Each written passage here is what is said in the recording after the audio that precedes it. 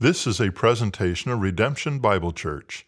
For more information, please visit our website at redemptionbc.org. A few days ago, I was doing my typical morning routine with my 2-year-old son, Caden. And, he's awake. I go to his crib. He says, "Is the milk ready?" I said, "Yep, milk is ready." Get him out of the crib. We go to our couch. Right, this has been our routine for 2 years. He drinks the milk. I just sit there trying to wake up. And then he's all done. And then we kind of just sit for a few moments, not really saying anything.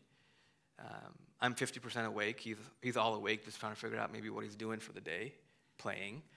And this is when typically he would get off the couch and then walk and play with his trucks. That morning, something was off. He got out of the couch and he started walking, but he would fall every time. He would take a step and fall. He would take a step and fall, and take a step and fall, and then he eventually said, "Dada, I can't walk." And so I went over to him and I picked him up, and I sat with him, and he was playing with his toys. And he wouldn't even try walking. He would just pick up the toys by crawling. 10 minutes passed, and I said, "Let's try it again, Kate, let's try it again." He would stand, step, fall, step, fall, step, fall. And so I didn't know what to do. So at that point, I just went over to him and I touched his ankle. It was the right ankle. And I sat there and just prayed for him. And I prayed out loud, and he just sat there too. And then after prayer, he looked at me. He said, "Dada, am I all better now? Am I better?" And it was really hard for me to say, "Not yet, buddy. But you'll be okay." He wasn't okay at that moment. And that's the question that he asked, "Am I better now? Now?" Thankfully, an hour later, he was able to walk with a limp. This morning, he ran to me. And so I'm sure he's running downstairs. Yeah, he's running downstairs. He's not here right now, so he's running downstairs. But his question, "Am I better now?" right after I prayed, caught me off guard. And as we looked in our series, Signs and Wonder, we see a pattern, a person needing healing, going to Jesus, and everything is better now. And in our sermon today, we see the healing of the blind man and the mute in Matthew 9:27-36. And though there is a pattern, the focus is not the result of what happened. As amazing as it is literally a miracle, okay? But the focus is faith in Christ. But what we want to ask is Caden's question. Are we better now? Is she better now? Is he better? Are we going to be better now? But what Jesus asks is, do you believe? Do you believe that I am able to do this? Let's read that question from Jesus in our text this morning. The first half, verses 27-31, he says, "And as Jesus passed on from there, 2 blind men followed him, crying aloud, 'Have mercy on us, Son of David.' And when he entered the house, the blind men came to him, and Jesus said to him," here's the question, "Do you believe that I'm able to do this?" And they said to him, "Yes, Lord." And then he touched their eyes, saying, "According to your faith, be it done to you." And their eyes were open, and Jesus sternly warned them, "See that no one knows about it." But they went away and spread his fame through all the district. Before we get into Jesus' question, let's look at the request. "Have mercy on us, Son of David." And this falls under one of the well-known lines of Scripture or phrase, "Lord, have mercy." Right? It's used inside of the church. It's used inside and outside of the church, in movies and culture. However, "Lord, have mercy" feels like it's been reduced to just a reactionary phrase. You kind of just say it. You don't really mean it. Right? Originally, it was a powerful request. They didn't just say it. They cried out for compassion and mercy from Jesus. Right? Mercy is the withholding of retribution that is justly due. They aren't just asking for mercy out of entitlement, but in crying in need, knowing that the mercy of God is unmerited on their own basis. Right? If the need was achievable on their own terms, there would be no need to ask. Not only did they ask for mercy, but it was directed towards the Son of David.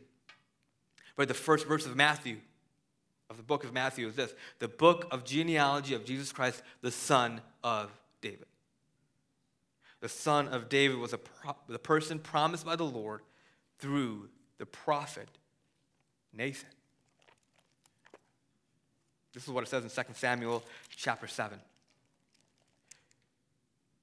When your days are fulfilled and you lie down with your fathers, I will raise up your offspring after you. You shall come from your body, and I will establish his kingdom. He shall build a house for my name, and I will establish the throne of his kingdom forever. And your house and your kingdom shall be made sure forever. Your throne shall be established forever. The Son of David, this Messiah, has arrived. This is him.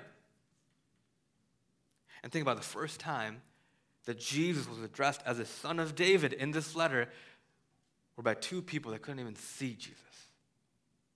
They couldn't see Jesus, but they saw Jesus. The two blind men were aware of their need for mercy and believed in Jesus, the Messiah, who gives mercy. They go hand in hand. The mercy of God not only reveals his true nature, but also imparts an understanding of our own being and our need. And that's what resulted in their cry, "Have mercy on us, Son of David." Right? When we genuinely ask for mercy from God, we're acknowledging two main realities: that we need mercy and God gives mercy. That's what we're saying. But why do we need mercy? The two blind men, they had a need that wasn't achievable, thus mercy was requested. There is no greater unachievable need than the forgiveness of our sins through Christ. We're justly due God's wrath of our willful rebellion against God. We can't wish it away. We can't ignore it away.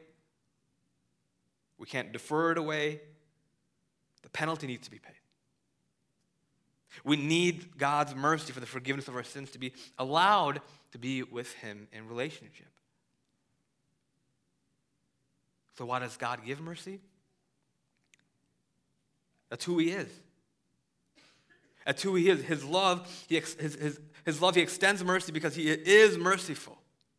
He is good, right? When Moses asked in Exodus, "Please show me your glory, Lord. Show me who you are." And Yahweh said, "I will make all my goodness pass before you and will proclaim before you my name."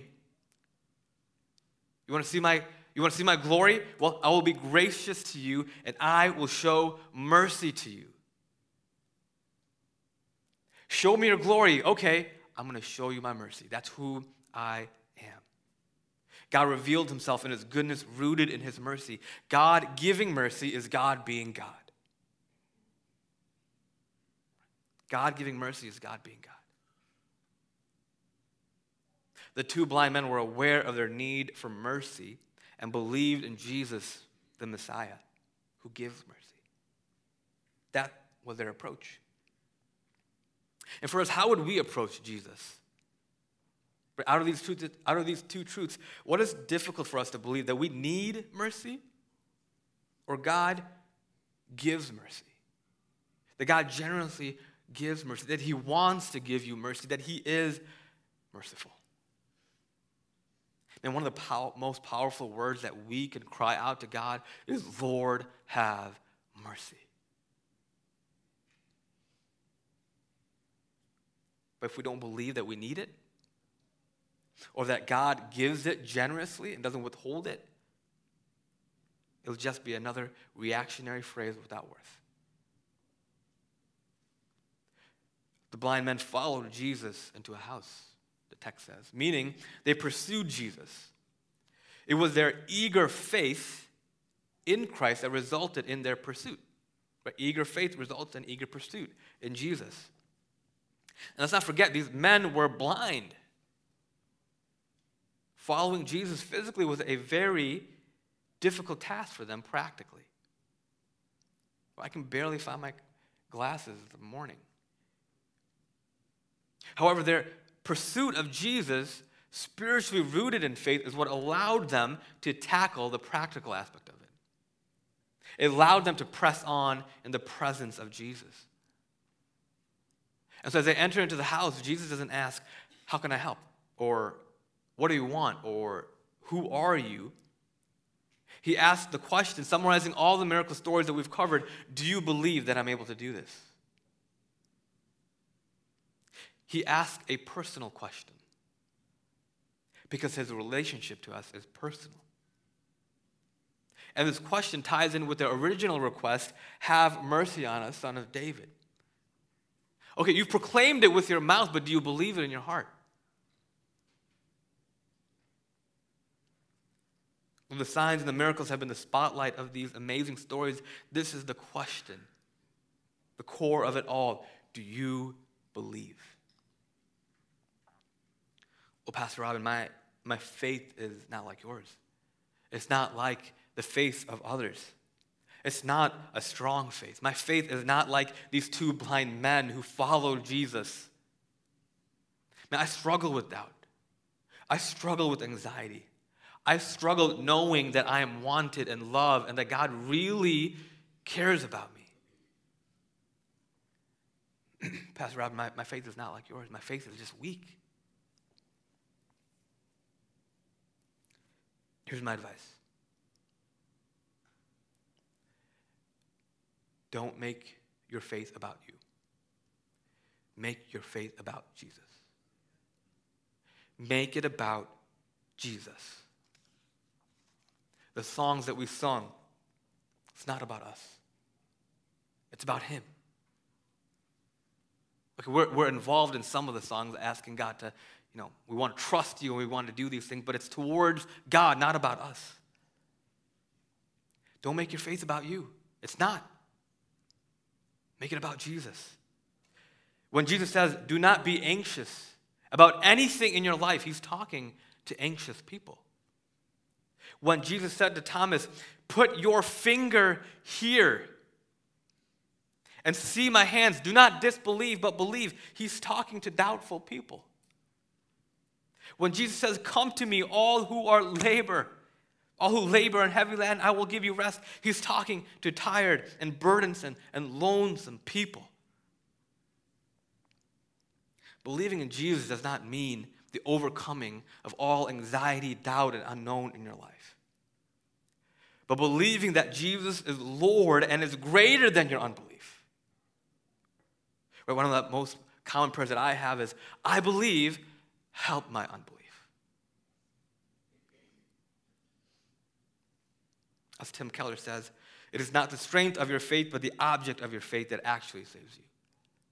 Strong faith in a weak branch is fatally inferior to weak faith in a strong branch. Jesus is the strong branch. Your faith doesn't depend on your strength, but it lays on the immovable and unshakable strength of the Son of David, the Messiah, Jesus Christ. And he's asking you, do you trust me? The two blind men responded and said, yes, Lord. We believe. Jesus asked them a personal question, and Jesus responds in a personal way. By touching their illness, by touching their eyes. He didn't have to do that. He wanted to. Just like he wanted to give them mercy, he wanted to touch their eyes.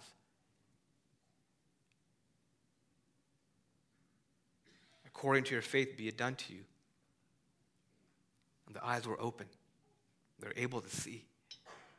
Right? Jesus has the authority to give sight. And maybe for the very first time, they were able to see. They were able to make eye contact with the one that has shown them mercy and gave them sight.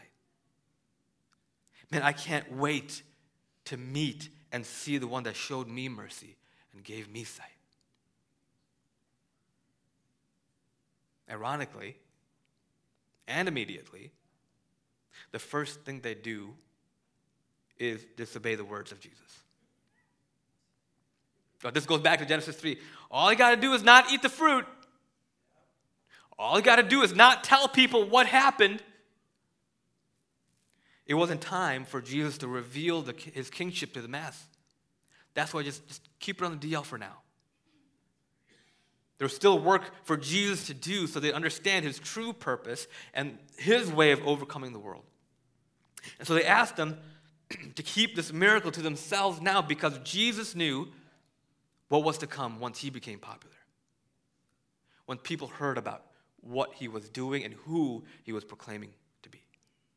He knew persecution was waiting. He knew the cross was waiting as soon as he became known.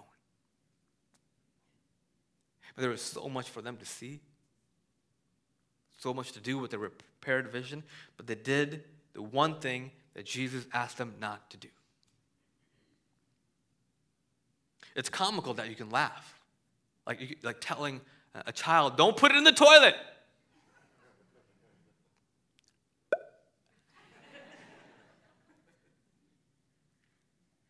But it's also serious because the way Jesus warned them, the text says that he was stern. He was strict. He said, don't do it.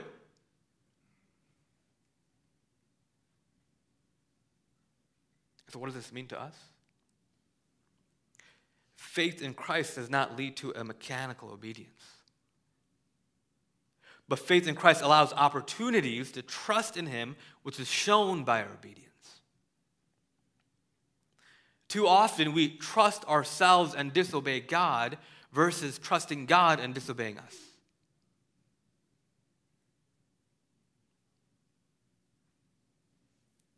Every command that Jesus gives to us through his word is an opportunity for us to trust him through our obedience. Every command that Jesus gives to us through his word is an opportunity for us to trust him through our obedience. More than our works, more than our knowledge, more than our Christian resume, which does not exist, Jesus values our trust above all else. He wants our hearts. He wants our trust, and we can trust him by obeying him. It can be said that these men didn't understand Jesus' commands to keep it hidden. Now, what can be the big deal? Right? This should bring Jesus more glory and more fame and more popularity. Yeah, it did. That was the point. They used their own logic and understanding versus trusting in the words of Jesus. They trusted in themselves, and so they disobeyed God versus trusting in God and disobeying themselves. They just said, Lord, we believe. They just experienced the mercy of Jesus directly and relationally. And yet they disobeyed. As much as we see Jesus' compassion and his heart in this text, don't also miss what we see here. We see our sinful nature and our active rebellion against God in our hearts. Prone to wander. Prone to leave the God that we love. Faith doesn't lead to an automated response of obedience, but allows us to trust him, which leads to obedience. So let me ask, where do we trust ourselves more than the words of Jesus? Right, which commands of Jesus are we deferring versus obeying? In what areas of our lives do we need to repent and turn back to Jesus' commands versus doing what we think is best, what we think is logical? Every command that Jesus gives to us through his word is an opportunity for us to trust him through our obedience. Jesus continues to heal. And we see another form of response of who Jesus is. Let's read the next two verses, 32 to 34. And as they were going away, behold, a demon-oppressed man who was mute was brought to him. And when the demon had been cast out, the mute man spoke. And the crowds marveled, saying, never was anything like this seen in Israel. But the Pharisees said, he cast out demons by the prince of demons. Matthew doesn't give much in this miracle, right? It's evident that Jesus has the authority to cast out demons and give speech. But there's no mention of this man's faith or faith of others. The focus here is the response of those who witnessed the miracle. There were those who marveled, and then those who did not marvel. In fact, those who did not marvel accused Jesus of tapping into the devil's power and working for the devil to perform these miracles. The focus here is the spiritual blindness of the religious, legalistic, religion-following leaders. As one commentary says, the blind see, the mute speak, but the Pharisees speak out of their blindness. They're too blind to see Jesus for who he really is. The Son of David, the Messiah, who was written hundreds of years ago before this moment. Written in Isaiah 35, 5, it says, "Then the eyes of the blind shall be opened, and the ears of the deaf unstopped." This was happening. It was happening. Jesus was doing it, but they rejected it. They have misunderstood the heart of Jesus. And so they misunderstood the person and the work of Jesus. The heart of Jesus is why he went throughout all the cities and the villages, teaching in their synagogues and proclaiming the gospel of the kingdom. The heart of Jesus is why he healed every disease and every affliction. Do you know why Jesus healed the blind man, the mute, the multitudes with disease and affliction? Do you know why I can say confidently that if you go to Jesus and say, "Have mercy on us," that he will respond merciful? Do you know why we can go to Jesus in failure, in doubt, in anxiety, in sin? Even if we messed up in that moment, we can go to him directly. It's because of his heart for you. His compassion for you. The heart of Jesus is a heart of compassion. But let's go to the last verse. It says, when he saw the crowds, don't miss this, he had compassion for them. That verse is why he did everything. He had compassion for us. Because they were harassed and helpless like sheep without a shepherd. When he saw the crowds, he had compassion. Right? Sheep without a shepherd are lost. They aren't great animals. But we also aren't great either. Sheep without a shepherd are lost. And so that's why Jesus came to be our great shepherd. Because of his compassion for us. Man, as sheep, we really need the mercy of God. We're helpless. We're lost. And so just like the blind men, we cry out, "Lord, have mercy on us." And God responded. God ultimately responded to the plea of his people by doing the ultimate act of mercy, by sending Jesus as our mercy.